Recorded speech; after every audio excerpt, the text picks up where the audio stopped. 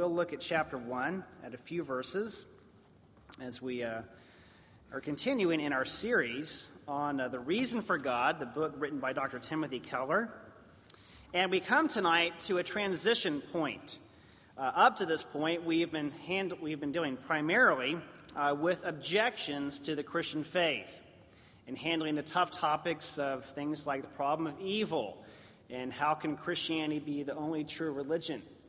How can we trust the Bible and other matters? Well, tonight we change direction and we move towards the positive side of advocating reasons with arguments why people should embrace the Christian faith.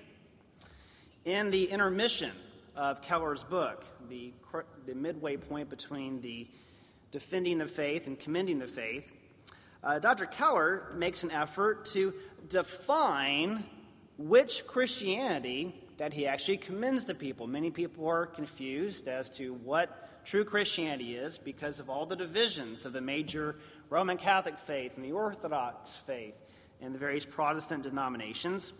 But Tim Keller does a good job of helping us to focus on those certain beliefs that we all agree upon, that have been historically recognized as Christian doctrine, perhaps best expressed in the Apostles' Creed and other forms of our ancient creeds, and which all Christians of all stripes can affirm the belief in one God, who is the Creator, who is manifest in a Trinity.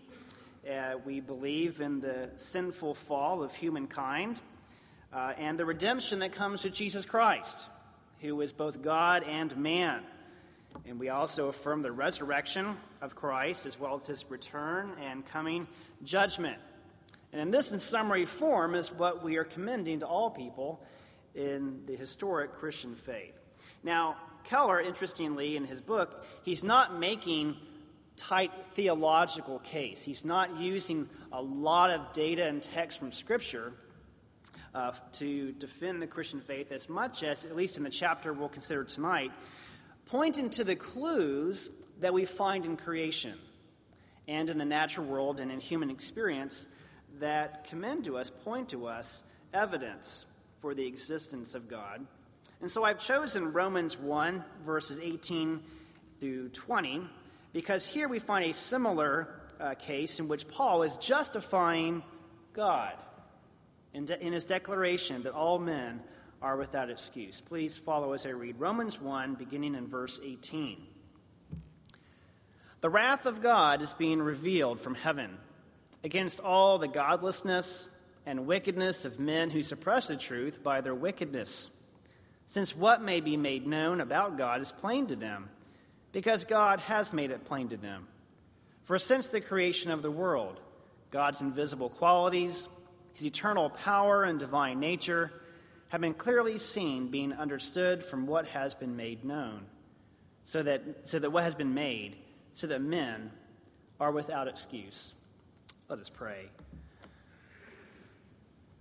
Father, you indeed have made all things well, and you have left evidence of your existence and of your goodwill towards us in the creation and in the human heart. And we pray for wisdom as we look into these things from your word and consider the teachings of a learned man in Dr. Keller. We pray that you would shed light on these topics and help us to apprehend them and to comprehend the remarkable truth of your reality and your presence with us. And Father, we would also not forget to pray for the Reach family, that you would be near them in this hour, comfort them. We pray for healing to Bill, give wisdom to the physicians as they tend to his needs. We pray that you would bring about a speedy and full healing, and that you would minister to them in body and spirit. We ask these things in Jesus' name. Amen. My wife tells the story of her cousin, who on one occasion as a little girl was playing hide and seek with her older brothers. She thought she had found the perfect hiding place. She was just small enough to fit inside a storage cabinet underneath the kitchen counter. But one problem: she left all the pots and pans outside on the kitchen floor. And though she was out of sight, her location was quite clear to the naked eye. And entering the kitchen, her brothers, finding the clues scattered all around, promptly proceeded to bar the door shut and enjoy several hours of peace and quiet before their parents arrived home. We cannot see God, but we find clues of his existence all around us. The creation has left for us his fingerprints to discover. Now, there are some who would attempt to bar the door shut in order to keep God out of our affairs. In his intermission, Keller responds to such attacks by atheists by offering what he calls sufficient reasons to credibly believe and embrace the Christian faith. There are some people, some skeptics, such as Richard Dawkins, who would insist on an airtight, logical, empirical argumentation for the existence of God. Now, Keller, in his work, appeals to the works of philosophers, both Christian and non-Christian, in his efforts to demonstrate that Dawkins and his allies are attempting to evaluate Christianity with what may be called strong rationalism. Now, strong rationalism is the belief that one cannot believe any proposition unless it's proved rationally, by logic, or empirically through sense perception. They would insist that proof requires arguments that are so strong that there would be no reason at all to disbelieve it. Now, you may notice that this is more than what is required in our courts of law, which require evidence in order to convict someone of a crime beyond a reasonable doubt. No doubt whatsoever. And in fact, Keller points out that many scholars reject strong rationalism because it's virtually impossible to defend. It cannot even live up to its own standards. It assumes this kind of view from nowhere, this myth of 100% pure objectivity, as though they could see everything as it really is, rather than coming from the human subjects that we are. Well, as an alternative, Tim Keller offers what he calls critical rationality, by which we may judge and evaluate arguments and reasons for the Christian faith. And in critical rationality, he assumes that we can make arguments that will be acceptable to most rational people. And in the way, he concedes that there's no argument that will be completely persuasive to everybody. Even still, there are some systems of belief that are more reasonable than others. And so, as we do with scientific theories, but we concede that we contend that belief in God can be tested and justified, even if not proven to everybody's satisfaction. Belief in God leads us to expect the very things we observe. The existence of the universe that is governed by rational laws. The existence of human subjects, people who have a moral conscience to read and to interpret the things that we observe. In contrast, the theory that there is no God would not lead us to expect these very things. When a Russian cosmonaut returned from space and reported that he had not found God, C.S. Lewis responded that this was like Hamlet going into the attic of his castle looking for Shakespeare. If there is a God, he would not just be another object in creation for us to analyze in the laboratory. Rather, God relates to us as a playwright relates to the characters in his play. And so the characters can only know as much about the playwright as he chooses to reveal himself in the play. Lewis elsewhere says that he believes in God as I believe the sun has risen. not only because I see it, but because by it I see everything else. Well, in that same spirit, we are seeking that which makes most sense. Which account of reality gives us the most explanatory power? We all sense that things are not as they should be. People are both flawed and yet somehow great. We have this longing for love and beauty that nothing in this world can fulfill. We all have this deep need to know meaning and purpose in our lives. And so, we can ask, which worldview best accounts for these things? Well, we would contend that the biblical view of creation, fall, redemption, and restoration is the best explanation. And so, what we ask our skeptic friends to do is to put Christianity on like spectacles in order to see reality from a Christian point of view.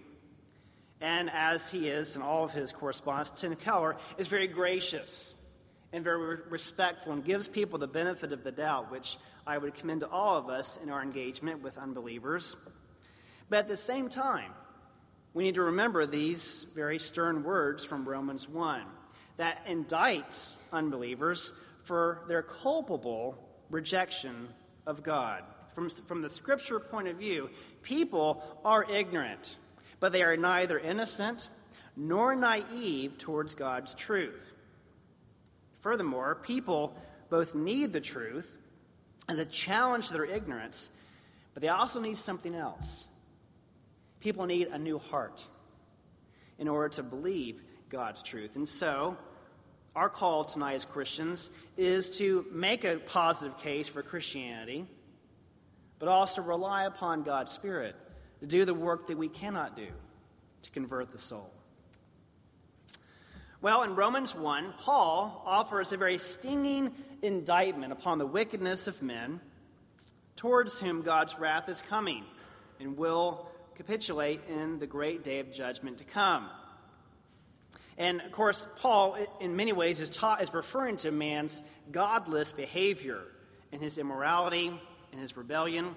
But he is also referring to man's disposition towards the truth, the attitude of the heart towards God's truth. In fact, he says here that God's wrath is being stirred up by men's tendency to suppress the truth. The idea behind this term is of a guard holding something captive, and in this case, holding truth captive.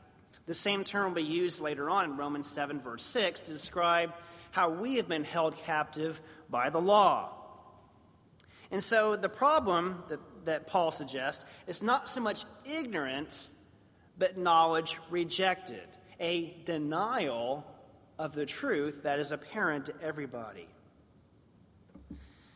On a few occasions, I have engaged with non-believers to consider the truth claims of Christianity. And I remember on one such occurrence, I met with a young man who I kind of inadvertently backed into a corner, and in hindsight realized that probably wasn't a good idea. But in our discussion, he actually conceded to me that Christianity provided the better explanation for creation, for the human condition, and for our need for redemption. Much better than Judaism, Buddhism, or the various other religions he was flirting with had to offer. And yet, he had so prejudiced himself against the faith of his youth that he refused to accept it. Likewise, in an article that came out about a year or two ago by one of John Piper's sons, Abraham Piper gives the account of a few years ago how he actually turned away from the Christian faith for a season. And in hindsight, in this article, he admits that he offered up this intellectual front of all these apparent objections he had to the Christian faith. But it was really a cover for his true desire, which was wanting an excuse to live an immoral lifestyle. And thankfully, Abraham did repent and is once again following Christ. Now, that's not to say there are not legitimate questions to bring against Christianity, to evaluate it. But we need to understand that every intellectual question comes in the context of a fallen human heart that the Scripture says is disinclined to believe the truth. Well, not only do men suppress the truth, they hate the truth. John in his gospel says that men love darkness because their deeds were evil. Men hate the light because it exposes their wicked deeds. Hopefully you've never had the horrifying experience of turning on the light in a roach-infested room. Years ago, I was delivering Christmas gifts to such a house in Houston, Texas. And as soon as the light went on, hundreds of these critters fled to every corner and every shadowed path. And in like manner, men flee the light, seeking refuge under cover of darkness. But God's word says that on Judgment Day, everything will be brought into the light. Every secret will be revealed. Those who hate the truth will not be able to suppress it forever. Well, Paul in Romans 3 will go on to quote the Psalms and the prophets with these words, "There is no one righteous, not even one. There is no one who understands, no one who seeks God. All have turned away. They have together become worthless. There is no one who does good, not even one." Scripture is quite clear on this, that man in his sin rebels against the truth and has no natural desire to seek the living God. And so he is predisposed. He is blind to the evidence all around him, testifying to God's existence. And yet, as Christians, we have a responsibility to shine the light on all those clues, to help people to see it and to find their way to God as he leads them by his Spirit. Well, verses 19 and 20 of chapter 1, Paul makes his case to support his conclusion that men are without excuse. He says here that the knowledge of God has been made plain, first in the creation and all the things that have been made, and later on in chapter 2, the evidence of the human heart that testifies to the reality of God's law. And to help supplement our case tonight, I will use Keller's arguments from his chapter on the clues of God from his book. Now, skeptics may cry out that there is not enough evidence, that God has not made an airtight case for his existence. Paul would argue that God's invisible qualities, his eternal power and divine nature, have been clearly seen, being understood from what has been made. Scripture argues that there is plenty of evidence testifying to God's existence. Well, Keller, in his effort to support this idea of critical rationality, offers about half a dozen or so clues or proofs to God's existence. The first one he offers is the Big Bang. Now, virtually all scientists agree that the universe began about 15 billion years ago in an unimaginable flash of energy, emerging from an infinitely small point called a singularity. Now, the answer to the question of why there is something rather than nothing, we would say is best explained by the reality of a creative, intelligent being who began setting everything in motion. A second clue to the reality of God is the existence of life. There are, in fact, at least 15 cosmic constants in the universe. Things like the speed of light, the force of gravity, the atomic forces in the nucleus of an atom, the very properties of water. All of these things have to be just right in order for life to exist. In fact, scientists have realized that all of these constants fall within a very, very narrow range. If any of these constants fall out of that narrow range, then life becomes impossible. The very universe that we have becomes impossible to exist. Recently, my wife and I purchased a very large vehicle that just barely fits in our garage. So we can just barely get it in there to close the garage door and then squeeze around the front to get through the door into our living room. And so something like that may be how we may view these cosmic constants. Scientists refer to these things as the anthropic principle, or perhaps the Goldilocks principle. It's not too hot, it's not too cold, everything is just right for life to emerge and exist. Now, the skeptic counters to this, the overwhelming odds against life emerging by contending that our universe is just one of trillions. And so if all these different random universes have different constants and different measures of forces, ours just happens to be the one that's just right for life to emerge on planet Earth. Well, we could argue back that there's no evidence for multiple universes. But I think John Leslie, a philosopher quoted in Keller's book, does a good job of giving us an illustration whereby imagine a man sentenced to be executed by 50 expert marksmen who are no more than 10 feet away from him. And imagine all these marksmen firing and missing. And we need to draw the conclusion. Was this a chance, random event, or was there a conspiracy to avoid hitting the sentenced man?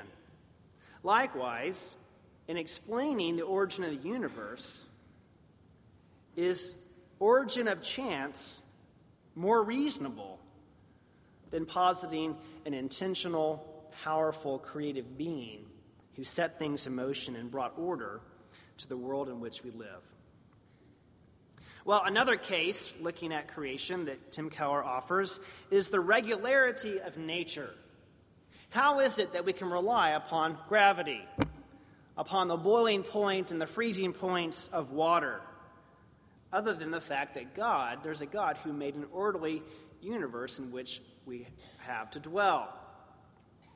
In fact, many historians have made the case that the very existence of modern science arose out of a Christian civilization because we needed a worldview of order from a benevolent God of reason who has established this world that is reliable and can be depended upon to be orderly and to be governed under law. And so the very foundation of science rests in a Christian worldview. A fourth clue is beauty. Just as we listen to the beauty of the violin and the piano and the beautiful voice singing, we are inspired by great works of art and beauty. And instinctively assume the existence of truth, justice, good and evil, right and wrong. But if there is no God, there's no such thing as meaning or purpose. We would be here by mere accident. Beauty, if there is no God, is merely a neurological response, a hardwired response to particular data. The significance of music would be mere illusion. What we call love, just a biochemical response that we have inherited from our ancestors. To challenge back, we consider the very fact that our innate desires for food, shelter, friendship are met with objects that meet those real needs. Lewis has a quote in Mere Christianity where he says, if I find in myself a desire which no experience in this world can satisfy, the most probable explanation is that I was made for another world. If none of my earthly pleasures satisfy it, that does not prove that the universe is a fraud. Probably, earthly pleasures were never meant to satisfy it, but only to arouse it, to suggest the real thing. Well, it's at this point that Tim Keller responds to what the skeptics might call the clue killer. Evolutionary biology insists it has answers to all of these clues. The evolutionary biology viewpoint says that religious feelings are mere traits that helped our ancestors survive and have passed their genes on to us. And so belief in God was simply something that made people feel happier, made them less selfish, helped to strengthen family ties and groups for survival. Some skeptics point to the evidence of some paranoid beliefs that actually help certain species to survive, even better than accurate beliefs about the world. Well, in other words, this attack against Christianity insists that religious beliefs just can't be trusted. The problem is this argument turns on the skeptic. If it's the case that we can't trust the belief-forming faculties of our minds, truth about God, how can we trust our mind to tell us anything, even evolutionary science? If our cognitive ability only tells us what we need to survive and not truth as it is, how can we trust anything? In all fairness, unbelievers can't apply the scalpel of their skepticism to what our minds tell us about God, but not apply that same skepticism to what our minds are telling us from modern science. Unguided evolution, if that is all there is, would merely create a dream world by which we pretend to know something real about our world and ourselves. However, belief in a God who exists gives us a sound basis to believe that our minds indeed work, whereas the view that there is no God gives us no reason to believe in the rational mind, that we can trust anything that we pretend to know. The irony is that the skeptics continue to use their reason anyway. It's borrowed capital from a Christian worldview. They have no good reason to trust that nature will go on as it has for generations. They have no reason to believe that love and beauty are real.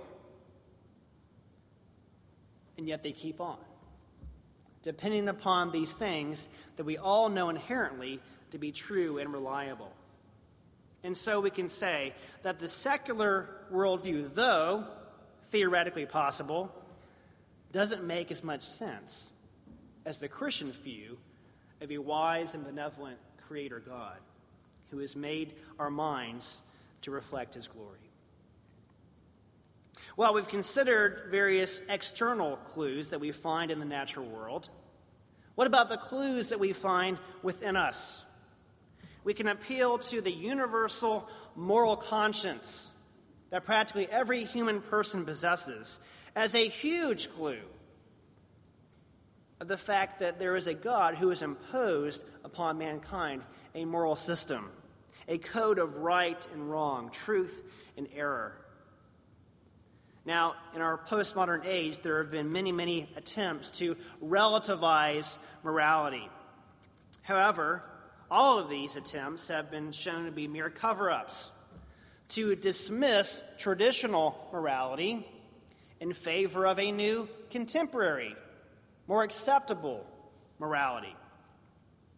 Some skeptics, some unbelievers want to do away with perhaps old-fashioned sexual mores, or perhaps get rid of capital punishment, but then want to embrace principles like tolerance, social justice for the poor, environmental concerns. Now, none of these are bad things. These are all things to consider. But you can't be selective when it comes to evaluating moral truths. Morality is not something you can just do away with. You can only replace one moral system with another moral system. And all moral systems, no matter how far removed they are from biblical standards, echo the the thing that Paul teaches in chapter 2, verse 15 of Romans, that the requirements of God's law are written on every human heart. They are inescapable, and a clue to God's handiwork, that he indeed is the author of life. Now, in this past century, there was a major attempt to replace traditional categories of morality, sin, and judgment with a new psychological idea of attempts to rid the human problem of shame and guilt.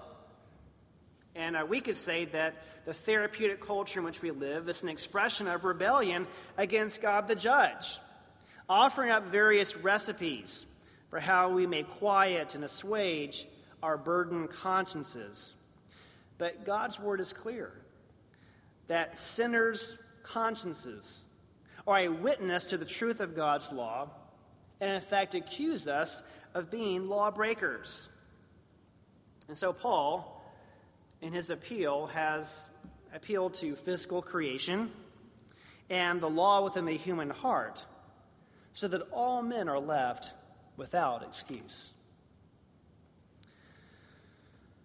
While people continue to chafe at God, insisting that he has not left enough of a reliable witness for his existence, but in fact, such persons have blinded themselves to the clues of God's existence in creation and have made themselves deaf to the testimony crying within them of God's reality.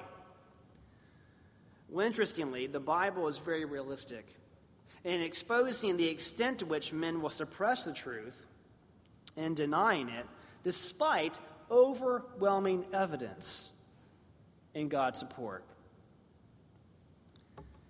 One would think, after witnessing plague after plague, to the great devastation of Egypt, Pharaoh would relent and yield and acknowledge Israel's God and let Moses and the people go.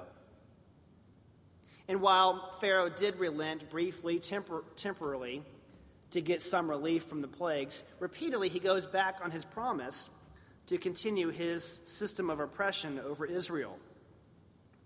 And what Moses provides for us in the book of Exodus is a fascinating character study of looking at how Pharaoh increasingly hardens his heart and rejecting the clear evidence of God working in his midst, until the point that God, in turn, hardens Pharaoh's heart, soldering his heart, so to speak, beyond the ability to repent.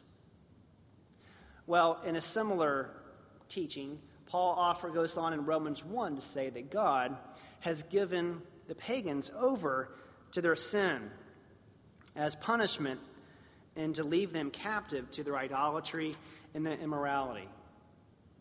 But you see, this is not just a problem for pagans. Jesus in his ministry contended repeatedly with the Pharisees and accused them of hardening their hearts. Despite his demonstration of miraculous powers and healing miracles in plain sight, the Pharisees, by and large, refused to believe him. In fact, they demanded more and more evidence that he was from God, when in fact they were hiding their hatred of the truth that he preached about God and his kingdom. And so despite the evidence to the contrary, the Pharisees and many of the Jews rejected their Messiah and will be left without excuse on the day of judgment. Pharaoh and the Pharisees illustrate for us how fallen people need more than just evidence. They need heart change. They may come and believe and trust in God Almighty. One such inquiring Pharisee under cover of darkness came to Jesus to get further explanation on his teachings. But rather than get comprehension, Nicodemus left more and more baffled over Jesus' teaching of the new birth and the work of the Holy Spirit within the human heart. Thankfully, later on, not only Nicodemus, but several of the Pharisees did turn to Christ with true regenerate faith. It's our responsibility as Christians to shine the spotlight upon the clues of God, to point out to people the truth of God within their own hearts, to the clues within and the clues without amongst the creation, to point to the evidence of the very existence of God. But as Scripture informs us and as experience teaches us, you can debate and argue with somebody until you're blue in the face and not change their mind. What is needed is the Holy Spirit, who also must change the heart. God indeed has left us a credible witness. We would expect God to appeal to our rational minds, but we have already learned reason alone is not enough. God is only known through personal revelation. So in the end, the final clue to God is the person of Jesus Christ. He is the ultimate evidence of God's existence. It's only in Jesus that the puzzle is finally solved. He is the missing piece, the very image of the invisible God. Friends, as we enter into this Advent season and we celebrate the incarnation of Christ, who came and dwelt among us, our Emmanuel, God with us, who came to carry our burdens and deliver us from the curse. Let us worship. Let us praise him and honor him and recognize that God, in his wisdom, has written himself into the play.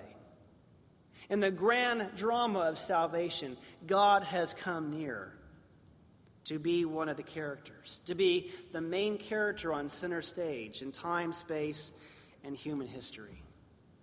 And so, friends, as we labor faithfully, may we join God in the grand drama of salvation and point others to Christ, the true and living hope of all the nations. Let us pray.